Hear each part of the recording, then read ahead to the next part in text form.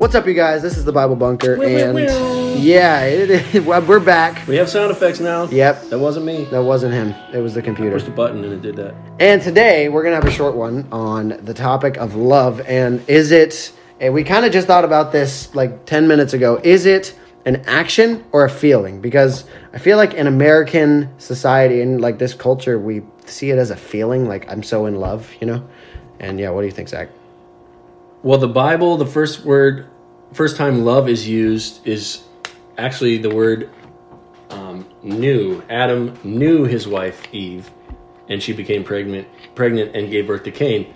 But it's not the word. You can translate it made love, or you can translate it knew, like K-N-E-W. It's fully experienced his wife, and it's an intimate word. They had sex, they had a baby, like, it's very obvious, and she became pregnant and gave birth to Cain. But how is that related to the love? Is that biblical love is the whole being. It's knowing all of a person. And that's scary, and you have to be intimate and confess and be vulnerable. It's like when it says that Jesus learned obedience, like, that's really crazy to me. So it's a little awkward because you can say, and Michael has said, that, well, this isn't talking about love, this is talking about like the physical part, this is the sex part, like this isn't love. Not that it's not related, just that it's not directly like... It's not an I love you statement. It's I see what you're saying. Made love. But to a teenage boy, that's love. This girl makes me feel good physically, and that's all he's after. And if that girl, and I'm speaking in generalities, but an unsaved teenage guy, or even a saved one, they're going to find the girl that will make them feel well, good. Not just teenage. I think that's... Yeah, that's probably true. We're all after that feeling of love. So we can't say that that's not part of love. Like, in a childlike way, that's... Or even with parents. Like, my parents make me feel loved. Or like my dad's hand on my shoulder, like, feels comforting. Or like my mom rocking us to sleep when we were babies. Like, there was this... The first step is this feeling of love. And there's a place in Ecclesiastes, actually, where it basically says that the first step of love that God gave us was giving us life. Just the fact that we're living and breathing. And he says God has shown love to the wicked by letting them draw breath. Like... So it's the physical part of love, but what's happened is that's become all of love. The feeling, the emotion, and having people come and say, can we have marriage counseling? And they're basically just saying, can we just check one more box before we divorce and then we can tell people we tried? I hate that. I hate when it's fake, when they don't actually want to work on it. But what they usually just end up saying is, I just fell out of love with him or her. I just woke up one day and I realized I don't love this person anymore. What would you say to that? Well, in a marriage, it's a commitment. It's not like I fell in love with them, so I'm going to marry them. It's like a commitment. Like, some people think that there's like the one person out there, and I don't think, like, I've heard someone say there's 100 of the ones out there for you.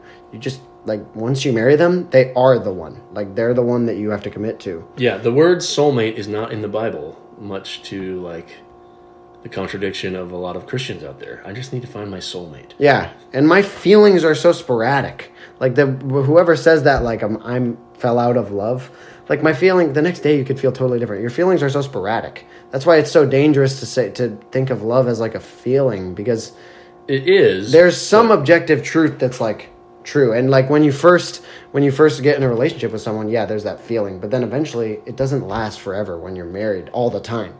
And well, what we've been raised on is the Disney marriage, where they go through really hard stuff, they fight a little bit, then they get married, and they live happily ever after, and they have no problems. It's usually the other way around. Yeah, that's a great point. You start with no problems. This person is perfect. Like, I could never imagine that we won't live happily ever after. And then you get married, and very quickly you realize, like, he's not Prince Charming, and she's not a princess. Like, he can be mean, or she can be rude, or she hurts my feelings, or he ignores me. I didn't think this would ever happen. That's a really good observation, actually. Yeah. We start with the no problems, paradise, honeymoon, happily ever after, and then we get into the conflict and the drama and the scariness. It's more annoying than it looks like in a movie. So what do you think it looks like to... What's annoying? Love? No, just it's more annoying than it looks like in the movie to have to deal with all those like troubles. Oh, living with another sinful person? Yeah. So what do you think then it looks like to like to love somebody is, the Bible would use the word like a covenant, but it's really a choice, a decision that I will, and that's what we are emulating on the marriage day, like the vows, is that through sickness and health, like weaker or poorer, and no matter what happens, until death do us part, I will be with you. And it's really easy to say that when you're like, and you haven't had any issues yet. You haven't had any disagreements even, or any conflict. And then you start to get conflict and it's like, did I really, really mean that? And in our marriage, we never bring up the D word, divorce. It's not an option. It's never going to happen. And even then, our kids have friends whose parents are divorced, and they get scared if we're disagreeing or arguing and they can hear. So we've had it once where one of our daughters said, like, are you guys going to get divorced? And it was like, whoa, no. This is healthy to talk about, like, things we disagree on. This is a good thing. We're not going to yell at each other, but we got to work stuff out. And like I tell them, like, with the kids, like, we work stuff out with you, too. We're not just nice all the time to you, are they? And they're like, no. Are you gonna get rid of me? Yeah. We would never do that. Just like we're not going to get rid of each other. Because we have chosen to love each other. And so what would happen if Jesus just came to earth as a human, fully God, fully man, and just went around telling everyone, I love you guys. I love you. I love you. I love you. And then just floated up to heaven. What would happen? No salvation. We'd be dead. Like, we'd go to hell. Everyone would. But that's the picture. Isn't that the picture that a lot of people paint of Jesus? Well, Christians, it's like, even when he's too. tearing down made a whip and like destroyed the temple because of what they were doing in it. There's like paintings where Cleaned his out the face temple. is Yeah. straight. Like he's not like actually angry. You know? He was, yeah. There's a lot of people that will say, I'm down with Jesus because he's all about love, but I reject the God of the Old Testament. I was actually just going to bring that up. That's funny. But Jesus got angry all the time. What about when he called like the Pharisees whitewashed tombs? He yelled at a fig tree and cursed it and made it wither. Like, he would get mad. Well, yeah, and like, what is a whitewashed tomb? It's where the outside is painted with like lye, or it's some paint that would preserve it. And it's good looking. Yeah. On the outside. It would look really white. And then he said they're filled with dead man's bones. Yeah. And he's talking about the type of person who makes sure their outside, their reputation with their friends is perfect and clean, and then they go home and beat their wife. Like, stuff like that. Like someone but I know what you're like when no one's watching. You're corrupt and evil and disgusting on the inside, or when you're hidden or in the dark. And you're out here presenting this bright, shiny look to everybody. Yeah. But yeah, how many times did Jesus say to his disciples, I love you? I don't recall when he did. Did he? Never. No. The only time when Lazarus dies, he weeps, and they say, see how he loved him. Like, so he proved that he loved his disciples, that he loved the world by dying for the world. Like, I think it's a great thing to say I love you, and to say it all the time. I say it every time I am about to hang up with my wife, or every time I leave, because no matter what happens, I want that to be the last thing she hears or my kids hear. I love you. Because I wouldn't want an argument to be the last thing. And he said, in John 15, he says, as the Father has loved me, so I have loved you. Now, there we go. Now remain in my love. But then he says, what does he say? So a couple times, because I think that's in the other Gospels. Yeah, and he says, no longer do I call you my slaves, but my friends. But then he says, if greater love has no one than to lay down his life for his friends. So, like, what I'm getting at is, it's not just like a feeling; it's an action. Like, I love you, so I'm gonna do this. Yeah. And then he says, oh yeah, he says, if this is how you show me that you'll love me, you do what I command. And this is my command, love one another.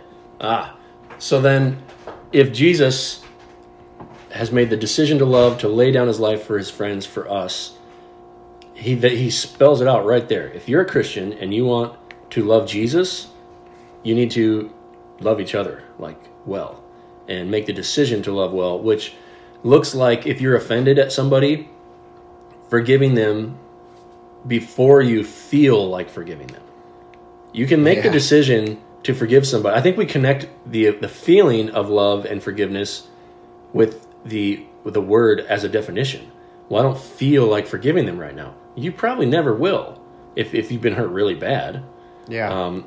But what I've seen is, I've even seen in marriages where adultery happened, one side forgives the other before the emotion, and then eventually, as they're working on their marriage and relationship, they can't believe they ever felt hatred for their spouse. Yeah, I know. Like, they're like, of course I forgive you. The feelings come and will change with obedience. And I've heard that, one of my favorite quotes ever is feelings follow actions. So an example is, if you don't feel like singing in church, do it and you'll get the feelings eventually, and it'll just do it, because it's good to sing. But anyway. Yeah, that's good principle, and especially with love. Sometimes there was one couple where the husband just didn't really like his wife and didn't really want to show her affection. Even just a hug or a kiss on the cheek or anything, and it really hurt her feelings. And that's a real thing. So we're not saying that feelings don't matter.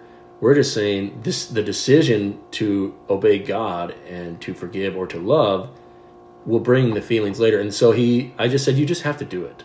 And it actually softened his heart. There was just something about hugging his wife, having that positive connection that they'd been missing for so long, and they both softened, and it was awesome. And sometimes it's just as simple as something like that, where they're knowing this is hurting my wife. I don't want to do this because it embarrasses me to show public affection. Public affection. He would never show that. He was fine in private. But she was like, it looks like you hate me in public, and it's embarrassing, and it hurts my feelings. And he was just like, I just hate that. I don't want to do that. But it was like, well, suck it up. This is your wife. And she's hurt by that. And eventually he was fine, and it's great. But he didn't feel like it, and he was awkward about it for a couple months. But then that, like you were saying, that saying is the feelings followed the action. Yeah, and it's true that feelings are not a bad thing. But they shouldn't be. Except sometimes. Because sometimes my feelings tell me I don't want to work out. But if I don't work out, when am I going to have the feeling that I want to work out? And actually, the only time I ever have a feeling that I want to work out, this is just an example, is when I've done it consistently for a couple weeks. So I think it's really true that your feelings do follow your actions. Because I actually want to after a couple weeks of what that looks like with love is when you say you love somebody, you can't just stop at the saying. Yeah, because Jesus says, if you love me, you'll keep my commands. And God didn't say he loved anyone until Deuteronomy 4:37. So, 5th book of the Bible is the first time we hear that God loved anybody. And it says, because he loved your ancestors and chose their descendants after them, he brought you out of Egypt by his presence and his great strength. But we never hear God telling Moses, go to my people and tell them that I love them. But it's implied, though. I want them to be... He let my people go. But just not directly until that point, yeah. Or here's a question. After Jesus was resurrected, he met Peter out in Galilee over a campfire, and he said, do you love me? 3 times. Yeah. And he asked the first time, and Peter's like, oh, yeah, of course. The second time he asked, Peter's a little bit hurt. And then the third time, Peter's broken. It's almost like he's offended or something. Yeah, of course. He says, I love you. Why didn't Peter say, do you love me? Because he knows that Jesus does. But also, because he just died for him a couple days earlier. And he came back for him. He's redeeming Peter. So he doesn't have to question Jesus' love. And that's something important for you listening, and for me to remind myself of. I don't have to question God's love for me. Jesus already chose to die for us. It says, from before the foundation of the earth, the Lamb was slain. He made the decision to die for those he loved, for those who will accept it. And so we don't have to doubt his love. And if you have that feeling in you, after you've repented of your sin, confessed that Jesus Christ is Lord, and believed in your heart that he rose from the dead, like that he defeated death for you, if you have the feeling that God doesn't love you, that's not from God. And first couple years of being saved, I would have that feeling, and I would think it was from the Holy Spirit. Because it was kind of... Is it conviction? Or conviction or whatever, but no, it was sort of either my own insecurity and like self-hatred. That kind of... We have sort of a couple voices in our heads, like... And that voice would be like, you're worthless, you're awful, you messed up, you should quit, like being a youth pastor because you're so sinful. And so it's either my voice or it's a spiritual warfare. Like Paul says, that our battle is not with flesh and blood, but the spirit. And like there's evil spirits out there. There's fallen angels, whatever you want to call them, demons. I don't know exactly how it works, but Satan is after us. He's trying to get us to doubt God's love over and over and over. And two things. First of all, that does not take the blame off of you for sinning. And second, wait, what was the first thing you said? I don't know. You said first thing. I wasn't making lists.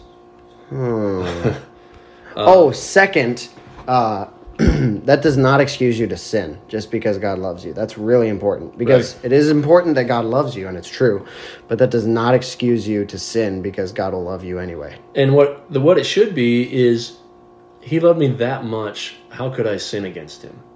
Just like my wife loves me so much, how could I try to hurt her? Like, how dare I? It should be the same way. When you're really loved and you don't have to doubt that person anymore, you're encouraged just in the feelings and the emotion of a human to do good things, like to love them better and to serve them. And with our God, we don't ever have to doubt his love, and we shouldn't take advantage of it. And yet it's so easy to do. Like, I think if you put it in a human relationship, are you more rude to strangers or your family?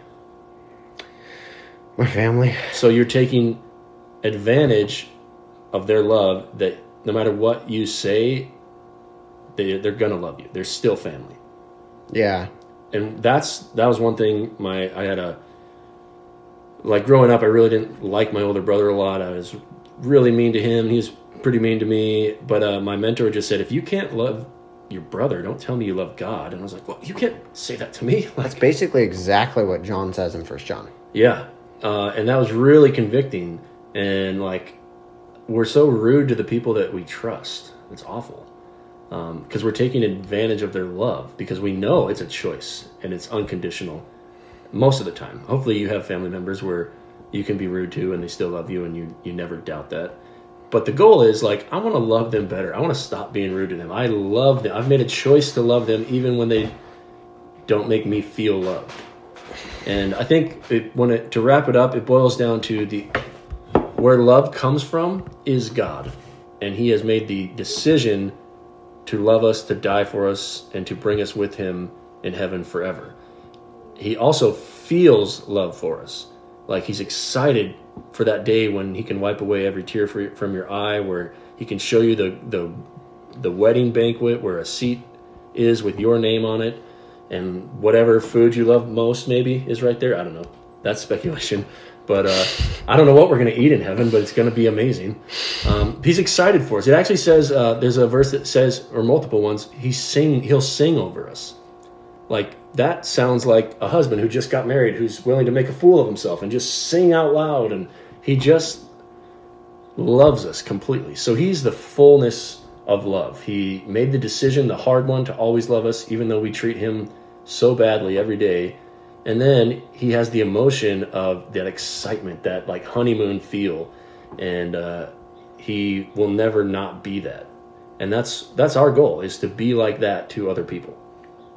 And I think at some point we can get into like love or lust Like sometimes people get married, Christians get married just because they're tired of being physically alone. Like not even just the sex part, but just being alone.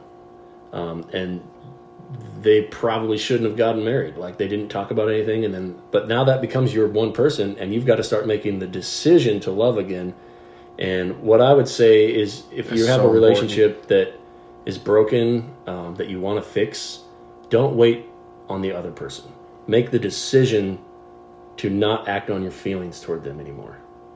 And that's love, and that's forgiveness. And I think the Bible shows them going hand in hand. Like, this is how you know I love you. I'll die for you to forgive you. So love and forgiveness are both based on the decision, not the emotion. And the cool thing is, when you just obey God, those emotions come, like you were saying. Yeah, that's basically it. So love is a decision, and I think it's an emotion as well, but the decision should be first. Exactly. And we do it all the time. You decide, I'm going to love my kids no matter what. Or you decide, I'm going to, love the Seahawks no matter what. Even if they're going to have a terrible year, which they might. But I've decided to love them. That's basically it. Yep, let's pray. All right. Father, there's just so much more and so much longer we could talk about what love is, and so much more about how you love us so perfectly. But I thank you that from the very beginning, you decided to love us, and you proved it over and over and over and over until finally the ultimate proof was the cross, where before we loved you, you loved us. Help us if a relationship pops up as we're praying now, where we haven't decided to love, where we've been ruled by our emotion on that. We've been choosing to be unforgiving. Lord, help us to repent of that, to say sorry. And it's embarrassing that we do that when you didn't do that for us. You chose to love us, and you continue to choose. Help us to be more like you. In your name, amen. Amen. All right, you guys, we will see you in the next one.